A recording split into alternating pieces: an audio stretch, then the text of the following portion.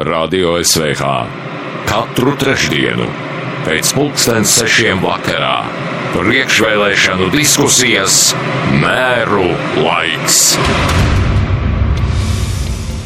Labs vakars jūs mājās! Līdz pašvaldību vēlēšanu dienai ir atlikušas 3 dienas, lai gan iepriekšējā balsošana jau ir sākusies un iecirkņi būs atvērti arī rīt un parīt.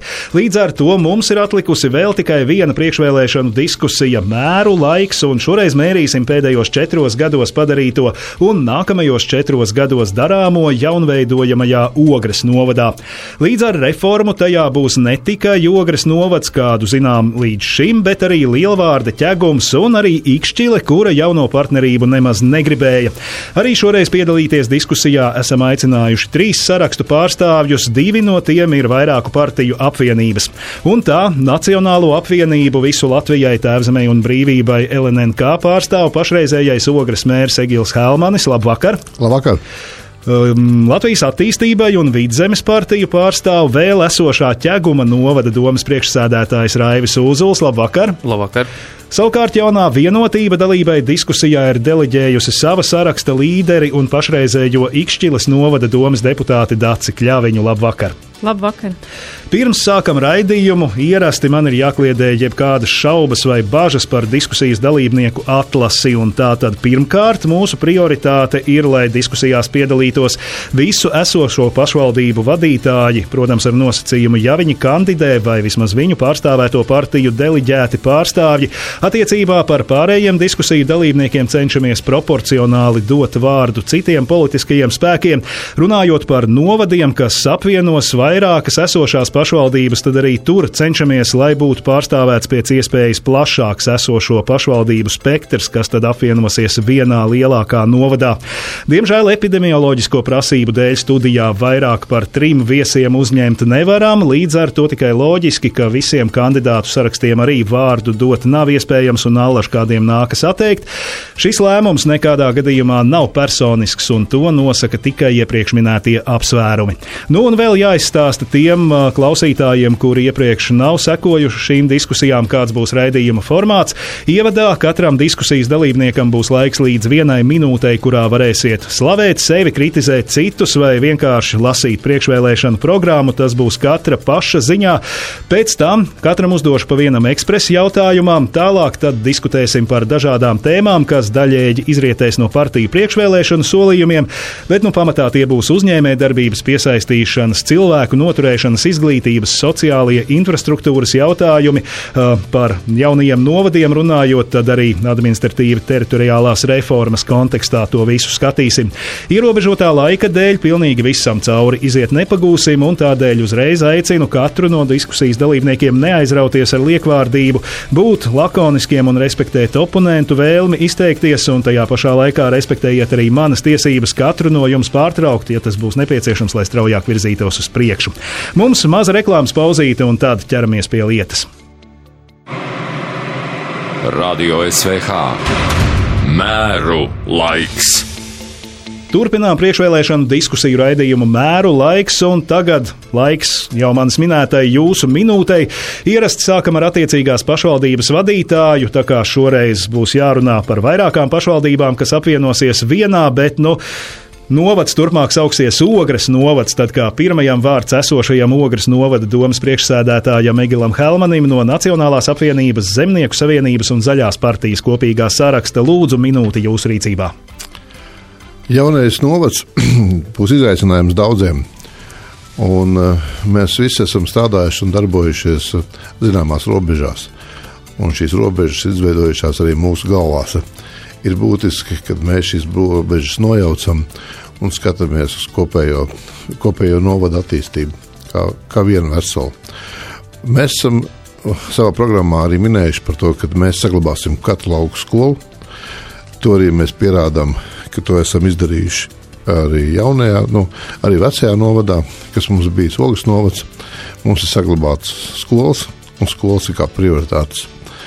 Un, ja kaut kas mainās, tad to lēmumu pieņems paši iedzīvotāji. Mēs iesim ar viņiem diskutēt uz vietas, nevis mēs kaut kur kabinetos. Otra lieta svarīga, kas ir arī likvidējumos, kur būs likvidēti. Diemžēl minūte, Kalmaņkungs. Līdz otrajai lietai nepaguvāt tikt, bet vēlāk tad diskusijas gaitā iespējams līdz tam nonāksim.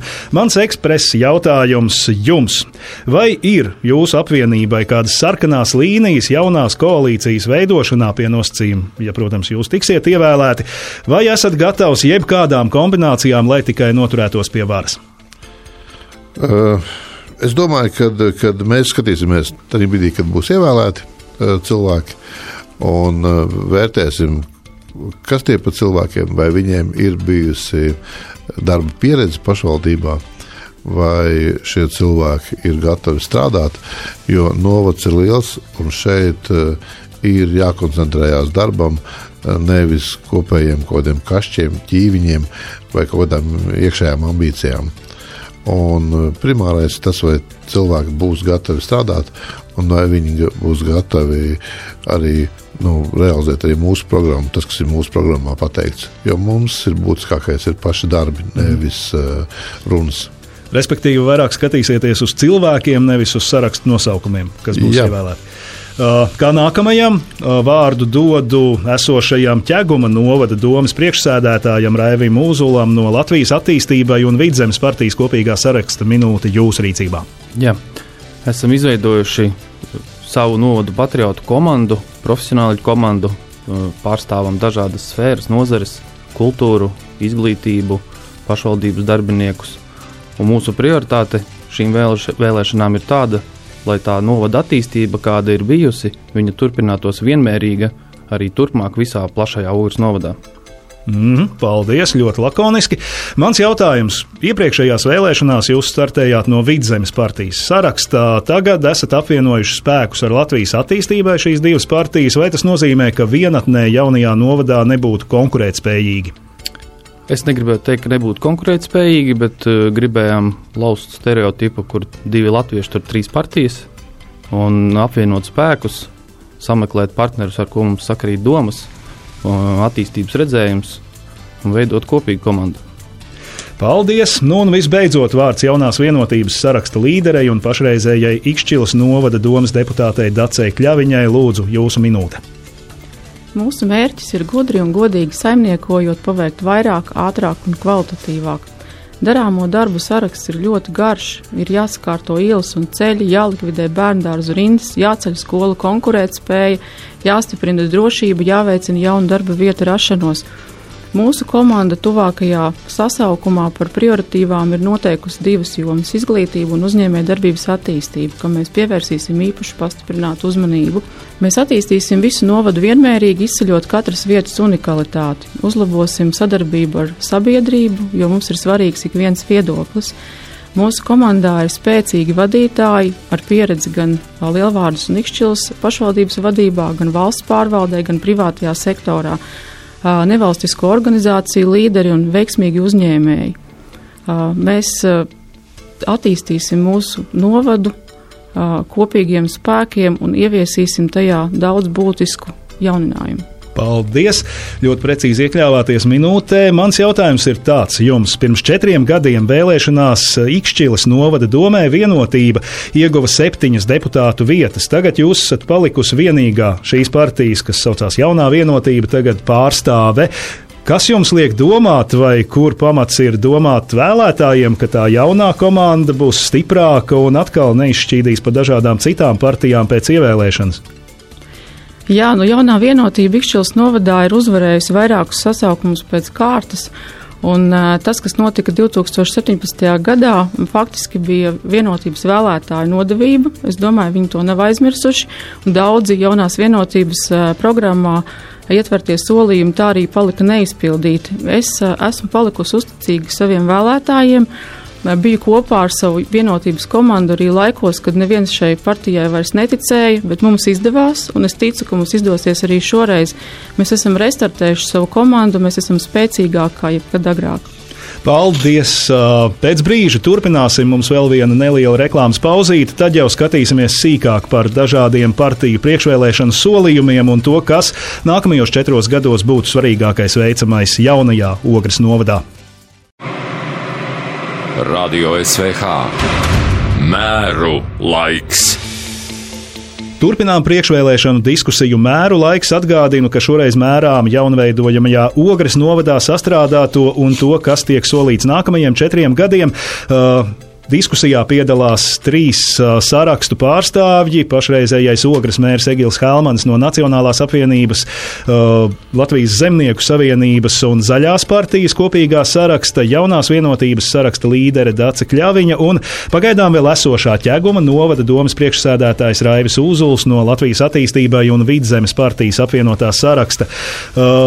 Vairāk šoreiz sarunu vēlos virzīt saistībā ar pašvaldību reformu. Tas pirmais jautājums tad ir sekojošs. Jaunais Ogres novads apvienos arī Lielvārdi, Ķegumu, Ikšķili, kā jau minēju, kas nu nemaz tā nerāvās šajā te laulībā doties. Kādu jūs redzat jaunā Ogres novada attīstību, kā to nodrošināt vienmērīgu, lai nu tas katrs novads vai tie lielie attīstības centri nevilktu striķi katrs uz savu pusi un perifērija paliktu tādā pabērna lomā? Sāksim tad varbūt Helmaņa kungs ar jums, kā esošo Ogres mēru. Kā jūs redzat, turpinot darbu šajā amatā, lai Ķegums attīstītos tikpat aktīvi kā Ogre? Pirmkārt, jāsaprot to, ka Ogre ir valsts pilsēta. Tā ir pilsētas centrs un novada centrs. Un novada centram ir jābūt konkurētspējīgam ar līdzīgām valsts pilsētām. Jo mēs ļoti labi saprotam, ka laukos cilvēki izmaksā dārgāk nekā pilsētā. Jo uz lielu teritoriju ir mazs cilvēku skaits. Un novada centrs vairāk vai mazāk dotē šos laukus. Un tas tā vienmēr ir bijis. Un šeit jāstās varbūt tās vairākos līmeņos. Tas, kas ir jānodrošina pakalpojums, kvalitatīvs pakalpojums. Ja tas ir, mēs arī pat tagad Ogres filiāle, mākslas skolas filiāle atrodas Ķegumā. Arī mēs tur sadarbojamies un arī skatāmies, kādā veidā mēs varam kooperēties. Tas, kas ir jānodrošina līdzīgs vienāds pakalpojumu klāsts, ir jānodrošina arī investīcijas, un tas nenozīmē, ka viņam jābūt ir vienmērīgām. Pilsētā jātīstās kā pilsētai un laukiem jātīstās kā laukiem, bet ir jānosaka šīs prioritātes, kas ir vajadzīgi laukos. Tie ir ceļi, izglītība, sociālais pakalpojums, internets, tā, lai vēl attālināti strādāt, jo daudz cilvēku atgriežas dotajā brīdī laukos. Uzulkungs, Ķegums nebūs tā kā nomali Ogres novadam, piemēram, Ķegums Lielvārdi. Tomēr tas attālums arī no galvaspilsētas, no Rīgas, no kaut ko citu pilnīgi nosaka nekā, piemēram, Ikšķilei vai Ogrei, kas turpat ir, un daudz cilvēku ir saistīti ar darbu kaut vai galvaspilsētā. Es teiktu tā, ka attālums līdz Rīgai ir 45 minūtes, un lielākā daļa iedzīvotāji arī strādā Rīgā, aktīvi izmanto dzelzceļa pakalpojumus, tā teikt, operatīvi nokļūst Rīgā, un tādēļ tas attālums, es teiktu, dotajā brīdī vēl mums spēlē par labu. Lielvārdi jau ir mazliet tālāk, ir grūtāk sasniedzama, bet tā teikt, lai būtu tā tāda turpinātos tā attīstība, tas mans skatījums varētu būt tāds, ka katrs novads līdz šim brīdim ir attīstījies savu spēju robežās, bet tā attīstība ir notikusi. Attiecīgi mūsu tāds uzstādījums ir, ka tā attīstība nedrīkst samazināties, vai viņai ir jākļūst straujākai, kas, es uzskatu, ar šo reformu būs iespējams, jo mēs varēsim apvienot spēkus, startēt uz lielākiem projektiem, uz apvienotiem projektiem, un tad iedzīvotāji būs kā ieguvēji, bet viennozīmīgi viņi nedrīkstētu samazināties. Kļaviņas kundze, es te paskatījos pa cipariem, kā, teiksim, Ikšķiles novads tagad sadzīvos ar pārējo Ogres jauno novadu, jo līdz šim Ikšķiles novads bija pašpietiekams, ja mēs tā varam teikt, un iemaksāja pašvaldību izlīdzināšanas fondā 174 000 eiro, bet Ogres novads saņēmis 2,6 miljonus. Lielvārdes novads saņēma līdz šim arī un Ķeguma novads dotācijas, un otrajā pusgadā apvienotais Ogres novads saņems vispār 3,68 miljonus. Kā tad saimniekot, lai nenoslauktu nosacīti turīgāko Ikšķili uz pārējo novadu rēķinu? Jā, jums ir pilnīgi taisnība. Ikšķiles novads pēc teritorijas attīstības līmeņa koeficienta stabili turās attīstītāko Latvijas novadu desmitniekā. 2013. gadā tāpat bija 4. vieta, šobrīd ir 7. Savukārt, piemēram, Lielvārdes un Ķeguma novadi ir 23. un 24. vietā, Ogres novads 18. Tas risinājums būtu viennozīmīgi turpināt iesāktos darbus, esošo investīciju plānu, tādējādi iedzīvotājiem ļaujot paļauties, ka tie iesāktie projekti, par kuriem viņi ir arī balsojuši un sabiedriskās apspriešanās izteikuši viedokli, ka tie tiks īstenoti. Varbūt ar nelieliem izņēmumiem saistībā ar reformu mainīsies varbūt administrācijas telpu noslodzi, un tad šie ietaupījumi būtu viennozīmīgi virzāmi arī novada attīstībā. Bet es vēlos teikt, ka reforma ir arī ieguvuma. Reformas rezultātā es saskatu arī ieguvumus mazajiem novadiem. Tas ir Eiropas Savienības finansējuma piesaists iespējas, kas mazajiem novadiem iepriekš bija ļoti ierobežotas. Tas ir arī lielo projektu attīstības iespējas, kā teikt, liekot kopā budžeta līdzekļus. Un viennozīmīgi arī šis pakalpojumu klāsts paplašināsies, uzlabojot mobilitātes jautājumu, sabiedrisko transportu iedzīvotāji, tomēr arī Ogres novadā varēs saņemt daudzveidīgāku pakalpojumu klāstu, un mūsu uzdevums ir uzlabot šo pakalpojumu kvalitāti un attīstīt uzņēmē darbību laukos. Bet no abiem kungiem tad arī tas jautājums, ko es iepriekš minēju par sausiem skaitļiem. Kas saņēma? Kas iemaksāja pašvaldību izlīdzināšanas fondā, un te mēs redzam to atšķirību starp iepriekšējiem novadiem, kam tagad būs jāsadzīvo. Neizbēgami kopējā tajā katlā Ikšķila būs zaudētāji, kā tomēr to robu pārāk dziļu neiecirst, Uzulkungs. Es gribētu teikt, ka tā ir tāda valsts politika vairāk, jo krīzes gados, kad vairs Latvijas Energo būvs neaplika ar nekustamā īpašuma nodokli, tad mēs arī principā sākām saņemt šo izlīdzināšanas fonda maksājumu. Šogad mums bija pie budžeta tā plānošanas iedota prognoze ar ļoti lielu iedzīvotāju ienākumu nodokļu kritumu, kas savukārt īsti tā kā nebija arī paskaidrots, jo bezdarba līmenis mums bija, teiksim tā, labāks nekā vidēji Latvijā, vispārējais tā. Bet kopumā, kā to sabalansēt, es teiktu vairāk tā kā piezīme Ikšķilei, kad tā dzīve Ikšķilei varētu būt gaužām vienkārši, jo ir Ikšķile un viens pagasts. Gan Ogres novadam, gan Ķeguma novadam tās teritorijas ir gaužām lielas, kas ir jāapkalpo. Līdz ar to es domāju, ka tur tie izdevumi būs jāsabalansē, jo vairs nebūs Ikšķiles, Lielvārds vai Ķeguma novads vai Ogres novads, būs viens kopējs novads un visur būs mūsu iedzīvotājs, kurus mēs pārstāvēsim. Tādēļ nezinu, vai tas būs rops, bet tie būs sabalansēti izdevumi. Helman kungs, tas pats jautājums jums. No sākuma jāskatās, no kurienes rodās šādi cipari. Un, ja mēs skatāmies iepriekšējā reformu, 2009. gadā Ogre arī bija tā, kas iemaksāja izlīdzināšanas fondā. Tad, kad Ogrē pievienoja 9 pagastus, viņi jau sāka saņemt no izlīdzināšanas fonda. Un, tā arī par ko Uzuļs kungs arī pirms tam runāja, par to, ka Ogre visu laiku ir uzturējis 9 pagastus, lai šajos 9 pagastos būtu skolas, būtu pakalpojums, būtu ceļu tīkls. Un jaunie novadā, ja es nemaldos, ir 16 pagasti mums būs. Un viņi arī ir visi jāuztur, bet es domāju, ka jaunam novadam tas ir izaicinājums, lai tiktu pagastu uzturēt un pagastos nepazust šī dzīvība, un tad pašā brīdī, lai Ikšķiles novads nezaudētu šīs investīcijas, jo viņas var gan piesaistīt caur projektiem, viņas var investēt pietiekoši daudz, tur ir bērni, kuriem jānodrošina labs, kvalitatīvs pakalpojums, to, ko viņi ir vēlējušies, un to mēs varam izdarīt, samazinoties administratīvā izmaksas, jo par ko mēs nerunājam, ka Ikšķiles novadam ir diezgan augsts administratīvās izmaksas, un šīs izmaksas viņas samazināsies, ja Ogrēji tās ir kaut kur 7-8%, tad Ikšķiles novadam tās ir pie 30% administratīvās izmaksas. Tādas vairs nebūs. Un uz šo rēķina varēs arī saglabāt Ikšķiles dzīves līmeni. Lai kopīgo līmeni paaugstinātu, kā pievilināt uzņēmējus jaunajam Ogres novadam, kas būtu tas burkāns, ko jūs solītu, lai būtu ekonomiskā attīstība novadā straujāka? Lūdzu, Pļaviņas kundze. Uzņēmēja darbības attīstības veicināšanas instrumenti ir ļoti daudz. Domāju, ka es neiekļaušos laikā, bet sāksim ar to, ka būtiskākie noteikti ir elastīgs teritorijas plānojums. Tas nozīmē, ja uzņēmējs vēlas attīstīt savā īpašumā uzņēmēja darbību, protams, samērojot ar sabiedrību, ar ietekmi uz sabiedrību un vidi, viņam tas ir jāļauj, ir jāsamazina jebkurš būvniecības saskaņošanas laiks, būvniecības dokumentu un procesu saskaņošanas laika pašvaldībā. Nevar būt situācija, kad uzņēmējiem ir jāgaida 2 gadi, lai viņš varētu īstenot kādu projektu, dēļ tā, ka dokumenti kaut kur pazūd domas labirintos.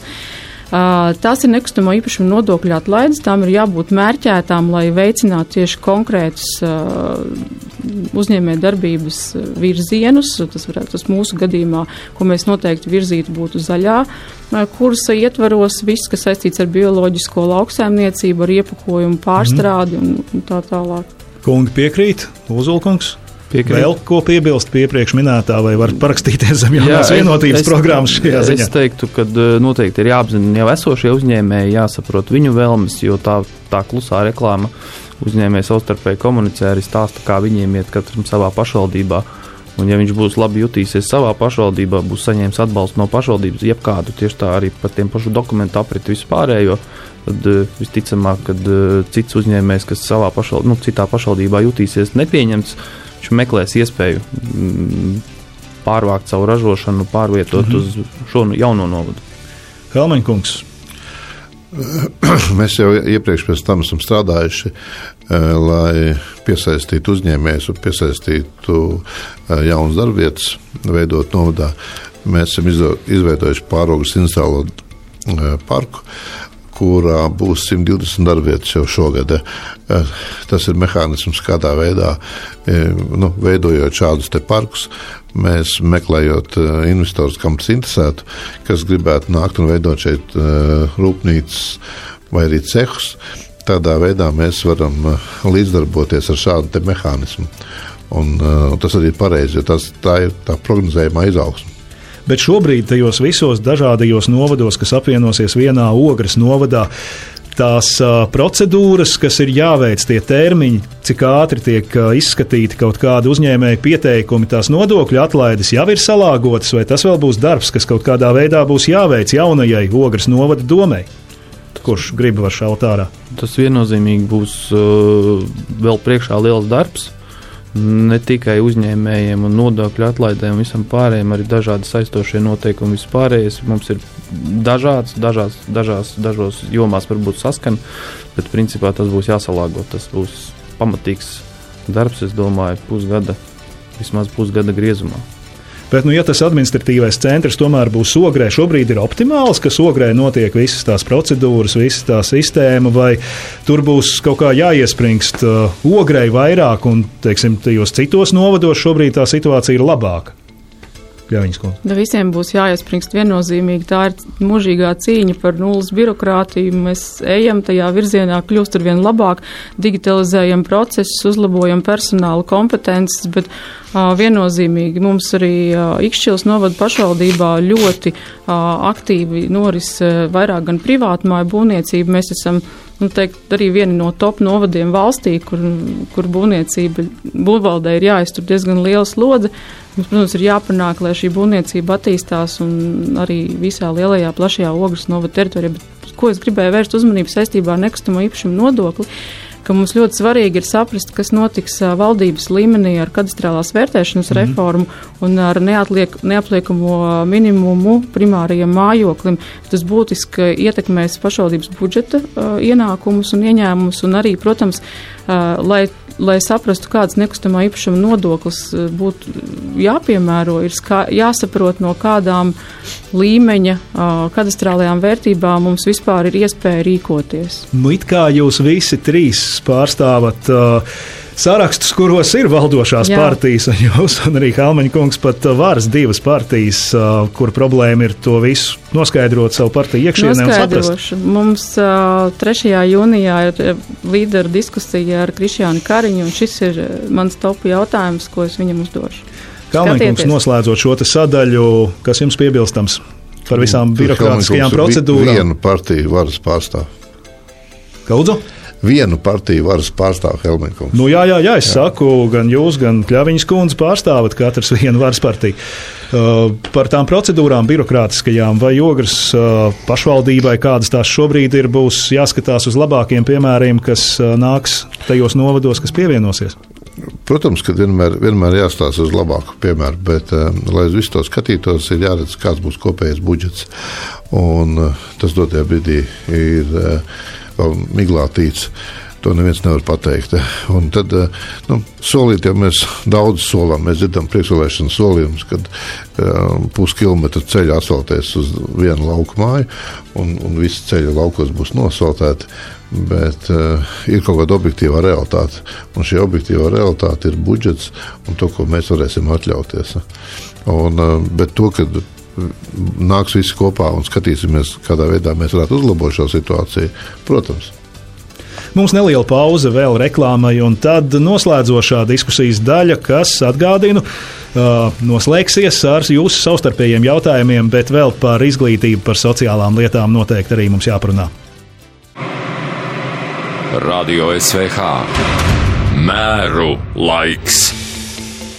Turpinām raidījumu Mēru laiks, kurā šoreiz mērām nākamajos 4 gados darāmo jaunveidojamajā Ogres novadā.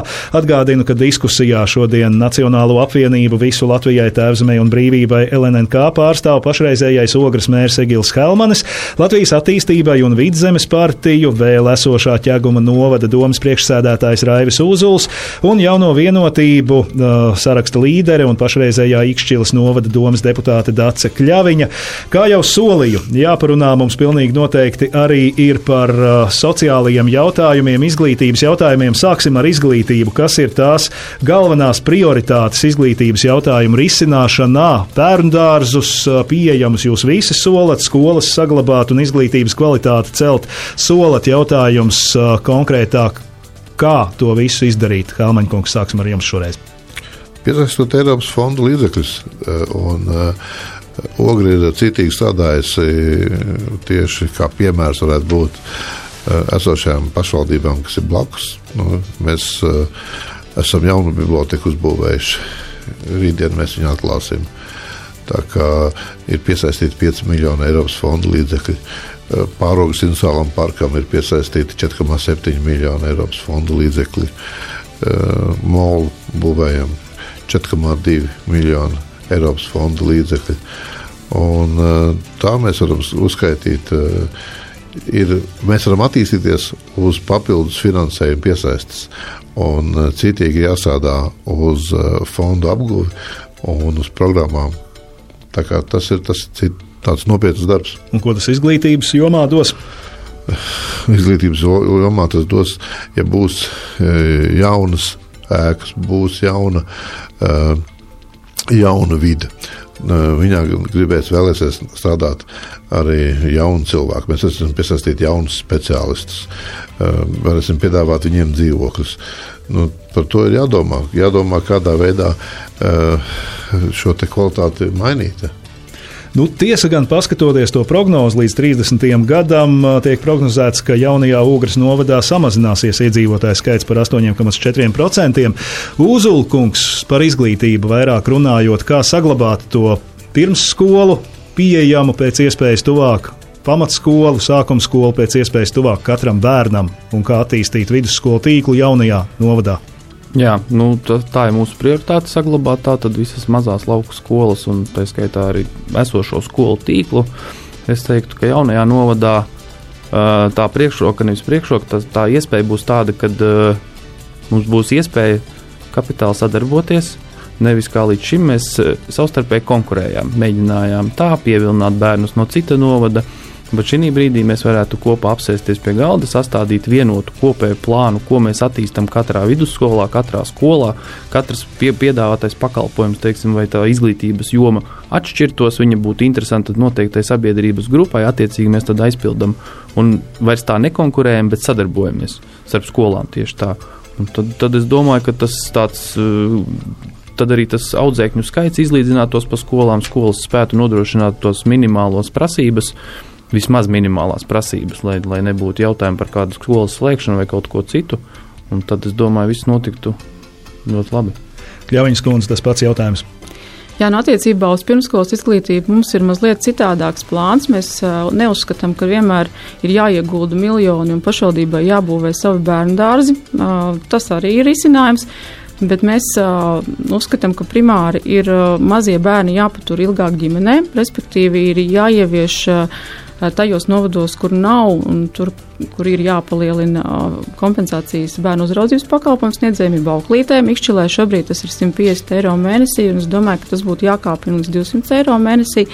Tas atslogos bērndārs no šiem mazajiem bērniem un arī, protams, ir psiholoģiski un visādi citādi veselīgāki ģimenēm un pašiem bērniem. Attiecībā uz jau tādu pirmskolas izglītību, kur bērni ir sasnieguši obligātās izglītības vecumu, mēs piedāvājam arī sadarboties ar privātajām skolām, maksājot šo te kompensāciju, dažādo pakalpojumu klāstu. Mums ir lielisks piemērs Ikšķilas brīvā skola, arī ķiparnams, kas ir sociālais uzņēmums. Tā kā sadarbība ar privāto sektoru pirmskolas risinājums ļoti ātri un viegli mums teiksim tā, ir panākt.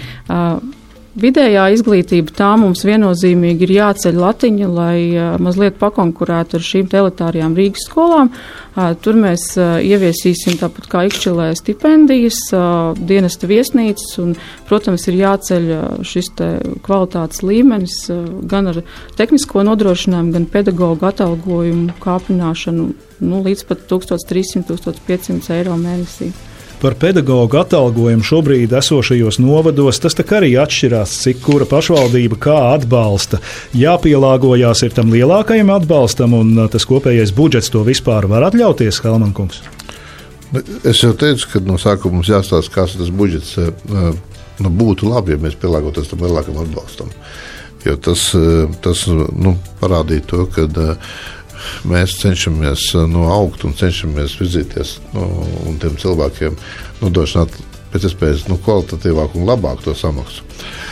Un tas būtu uzdevums, bet vai tas izdosies, to mēs nevaram pateikt, kamēr mums nav zināms aprises.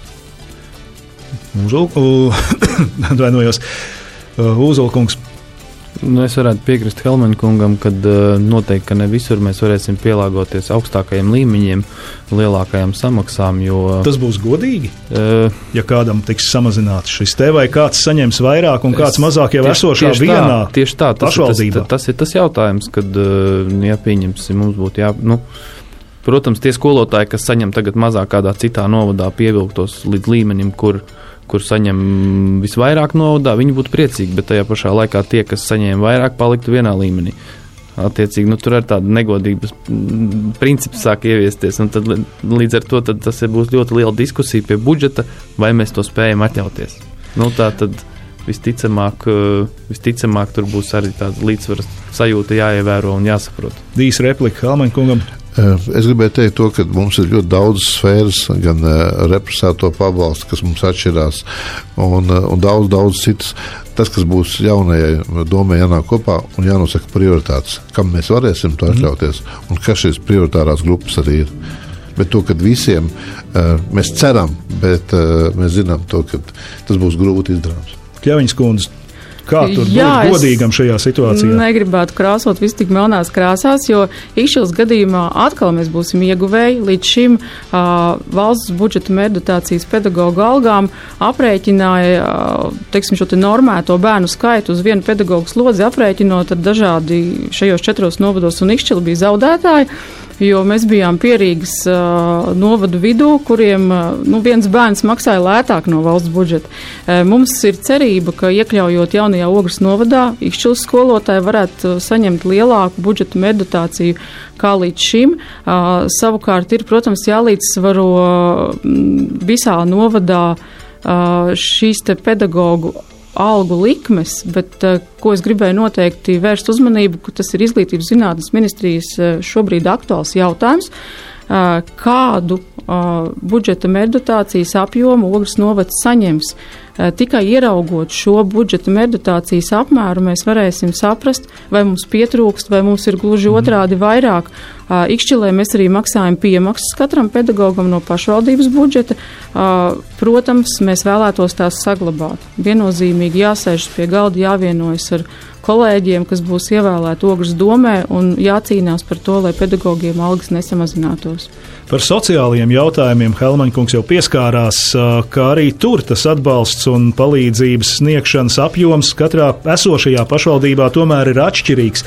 Arī to vajadzēs salāgot un kā tur būt.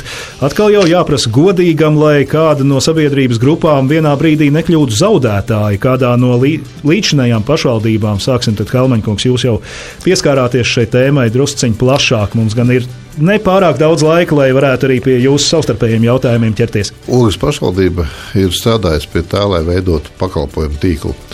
Un, mēs cenšamies pasaulē daudz, kur ir pierādījies to, ka pabalstu sistēma tas nav pats labākais un efektīgākais, jo, diemžēl, mums jau kura paudze izaug, pierodot to, ka viņi var saņemt šos pabalstus. Un tas neveicina ne viņiem iesaisties ne darba tirgu, ne arī savādāk. Un ir jāstrādā, mēs arī centīsimies kopā strādāt visi, lai veidot šo pakalpojumu tīklu, lai nodrošinātu varbūt tās tiem, kuriem notikusies ir tāda nelaime vai vienkārši ir, diemžēl, tādi apstākļi dzīves radušies, lai nodrošinātu viņiem pakalpojumu. Un tas būtu pareizākais ceļš. Bet tas ir arī domāšanas veida maiņa. Kļaviņas kundze jāsaglabā ir esošā apmērā, un pārējiem atkal jau ir jāpielīdzinās, vai tur ir ko pārskatīt. Viennozīmīgi viss, kas saistīts ar bērniem, ar trūcīgām maznodrošinātām personām, būtu pielīdzināms augstākajai likmei. Par pārējiem atbalsta veidiem ir jādiskutē, jo ir pašvaldībās arī tādi pabalsti vai kompensācijas, kas ir pašvaldību brīvās iniciatīvas, kas nav noteikts kā obligātas. Un šeit arī papētot visu 4 novadu līdzšinējo piedāvājumu, es teiktu, ka ļoti daudz Ogrē ir arī tādi pakalpojumi, kas, piemēram, Ikšķilas novada iedzīvotājiem nav pieejami, un ir arī tādi īpaši katrai kopienai varbūt svarīgi aktuāli jautājumi, kas būtu tieši tai teritorijai vai tai kopienai svarīgi. Tas viennozīmīgi būs izaicinājums par šo vienoties, bet, kā es minēju, šodien Bērntiesību aizsardzības dienā bērnus aizstāvēsim un bērniem neko nesamazināsim. Ierakstām mēs šo diskusiju Bērntiesību aizsardzības dienā skan viņa 2. jūnijā. Uzulkungs, jūsu risinājums? Es piekritīšu abiem diviem runātājiem šoreiz, un tas būs izaicinājums salāgot šās izmaksas, šos sociālos pabalstus. Helmaņkungs ļoti pareizi pateica, ka ir jādod iespēja, tas pats arī masturīgiem maznodrošinātājiem iespēja varbūt kaut ko izdarīt pašvaldības labā, lai tas nebūtu kā pabalsts, bet tas jau būtu kā kaut kāds apmaiņa pret darbu un vēl kaut ko. Tas būtu, man liekas, tāda iespēja cilvēkiem arī mainīt to domāšanu, un tad arī pēc tam jau iekļauties darba tirgu atpakaļ. Bet es no Kļaviņas kundzes teiktā pavisam īsu vēl jautājumu katram jums uzdošu, vai tad būtu pieļaujams arī kādas reģionālas atšķirības vienas pašvaldības, viena jaunā novada ietvaros šajā te pabalstu sistēmā? Jūs pieļāvāt tādu domu, es tā sapratu, Kļaviņas kundze? Es runāju par brīvprātīgām iniciatīvām un par mērķētiem pabalstiem. Iespējams, ka ir tādas teritorijas, kur ir īpaši svarīgi varbūt mājokļu jautājumi atbalstiem. Nē, protams, visā novada teritorijā pret iedzīvotājiem jāizturas ir vienlīdzīgi. Tas bija tāds minējums, protams, ka ir dažādi atbalsta veidi. Helmaņkungs, būtu kaut kādas arī teritoriālas atšķirības? Es domāju, ka jā. Jo mēs esam arī tādus piekopuši, jo, piemēram, ja mēs skatāmies uz pagastu bērniem, kas ir pagastos, viņi nevar izmantot tādu pakalpojumu tīklu, kādu izmanto, piemēram, Ogres pilsēta vai Ikšķilas bērni vai Ķeguma vai Lielvārds. Un tad mēs viņiem varam dot vairāk kaut kādu citu bonusu, piemēram, kaut vai ar to autobusu mēģināt nodrošināt viņus līdz nodarbībām, nodrošināt vai arī ar tām pusdienas atmaksāt viņiem, lai viņiem vismaz skolā, ka viņi atnākot, viņi var vismaz paēst, tādā veidā kompensējot to. tās atšķirības, kad arī tas pakalpojumu tīkls, kaut arī mums ir viens novads, bet viņi atšķirās.